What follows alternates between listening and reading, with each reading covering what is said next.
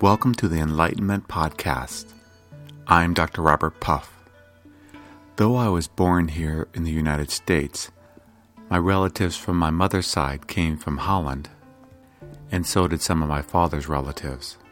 I think because of my ancestry, I've always been attracted towards Dutch painters, and one of my favorite painters in the world is Rembrandt. One of the things that Rembrandt loved to paint were pictures of himself. He would do self-portraits or have paintings where he inserted himself into the portrait. I'm sure Rembrandt was a very wise person, and perhaps there was a part of him that was trying to teach his audience, his viewers, about who we are. Because his work is a good example of who we are. Our lives, as we live them, are being painted. Yet, we are the painter of our lives. And yet at the deepest level, there is just painting. At the fundamental level, there is just beingness. We are living our lives. Our lives are being painted for us. There really isn't any volition. And yet, at the deepest level, we are just the beingness out of which everything comes. This is just a picture of who we are. It can't ultimately describe who we are, but it's a clue. It's a hint of who we are. And Rembrandt, perhaps, was painting a hint of who we are. We spend so much of our lives interpreting, interacting with, analyzing our external world. This is about looking at our internal world. Who are we at our fundamental level? Rembrandt painted himself as the way to look at who am I?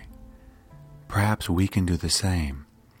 And instead of constantly interacting with the world and never thinking about who am I, perhaps we can spend some time and examine who are we, understand that ourselves are being painted. And when we understand that, we relax. We just see that, oh, yes, I am in this picture. Yes, I am the painter. But ultimately, all I can prove is that I am. Out of the I am, everything comes. Both the picture and the painter are held in the I am, beingness. But our minds love to paint pictures.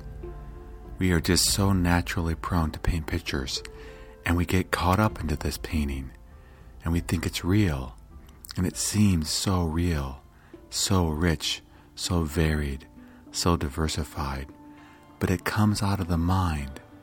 If there wasn't consciousness, if there wasn't mind, there'd be no paintings.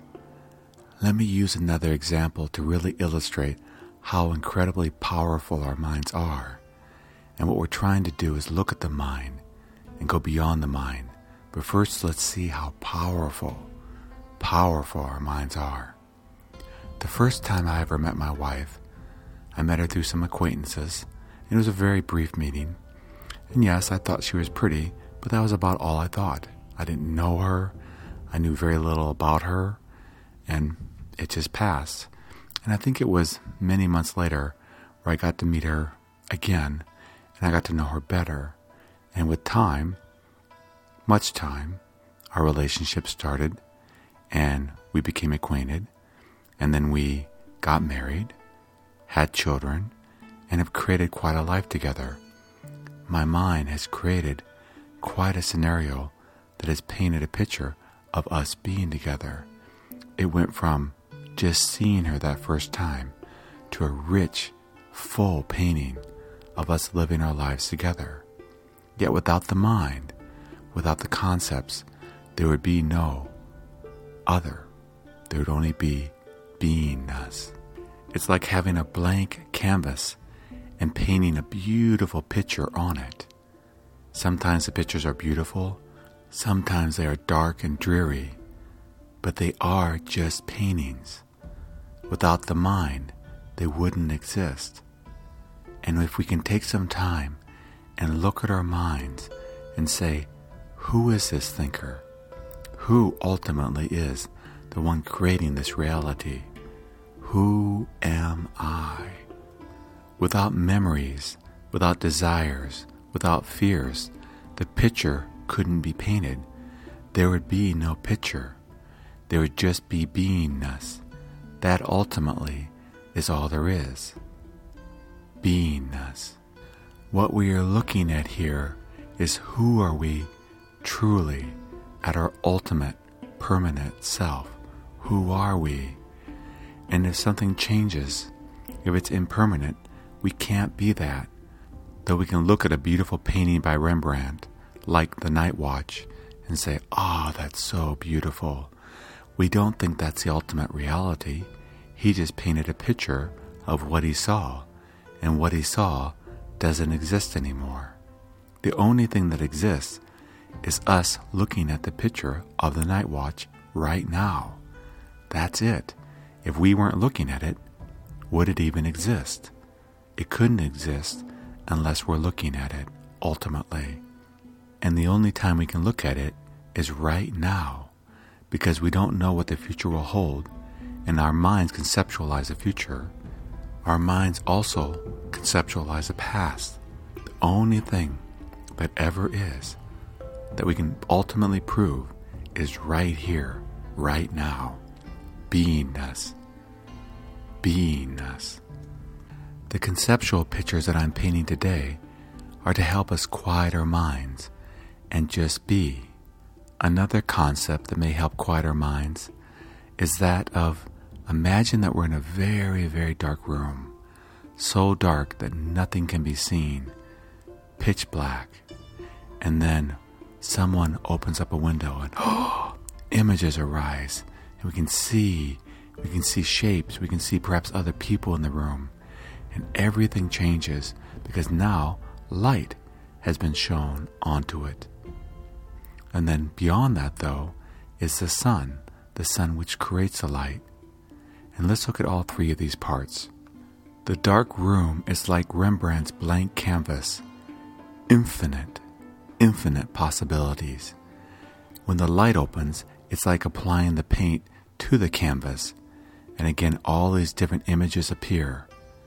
And the sun is that which everything comes out of. The sun doesn't need the dark room. The sun doesn't need the painting. The sun doesn't need the images. The sun just is. It always has been. It always will be. Infinite possibilities come out of the sun. But the sun is that which cannot be described, cannot be ultimately in any way altered, because the sun always is. We so often identify with the objects in the room. What if we were to identify with the sun, with the beingness, that which always is and always has been? So let us, like Rembrandt, start doing self-portraits where we look at who we are. Not only do we look at who we are, we look at who's painting who we are, and then we look at the background, the space on which the painting and the painter are being painted. The empty space, the infinite silence, so beyond words, yet so beautiful. Infinite love, which we are. Be that. Be that. If you'd like to continue to explore the world of enlightenment, please go to www.enlightenmentpodcast.com.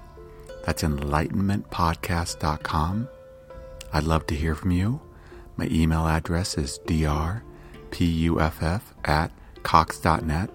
That's drpuff@cox.net. Until next time, just be.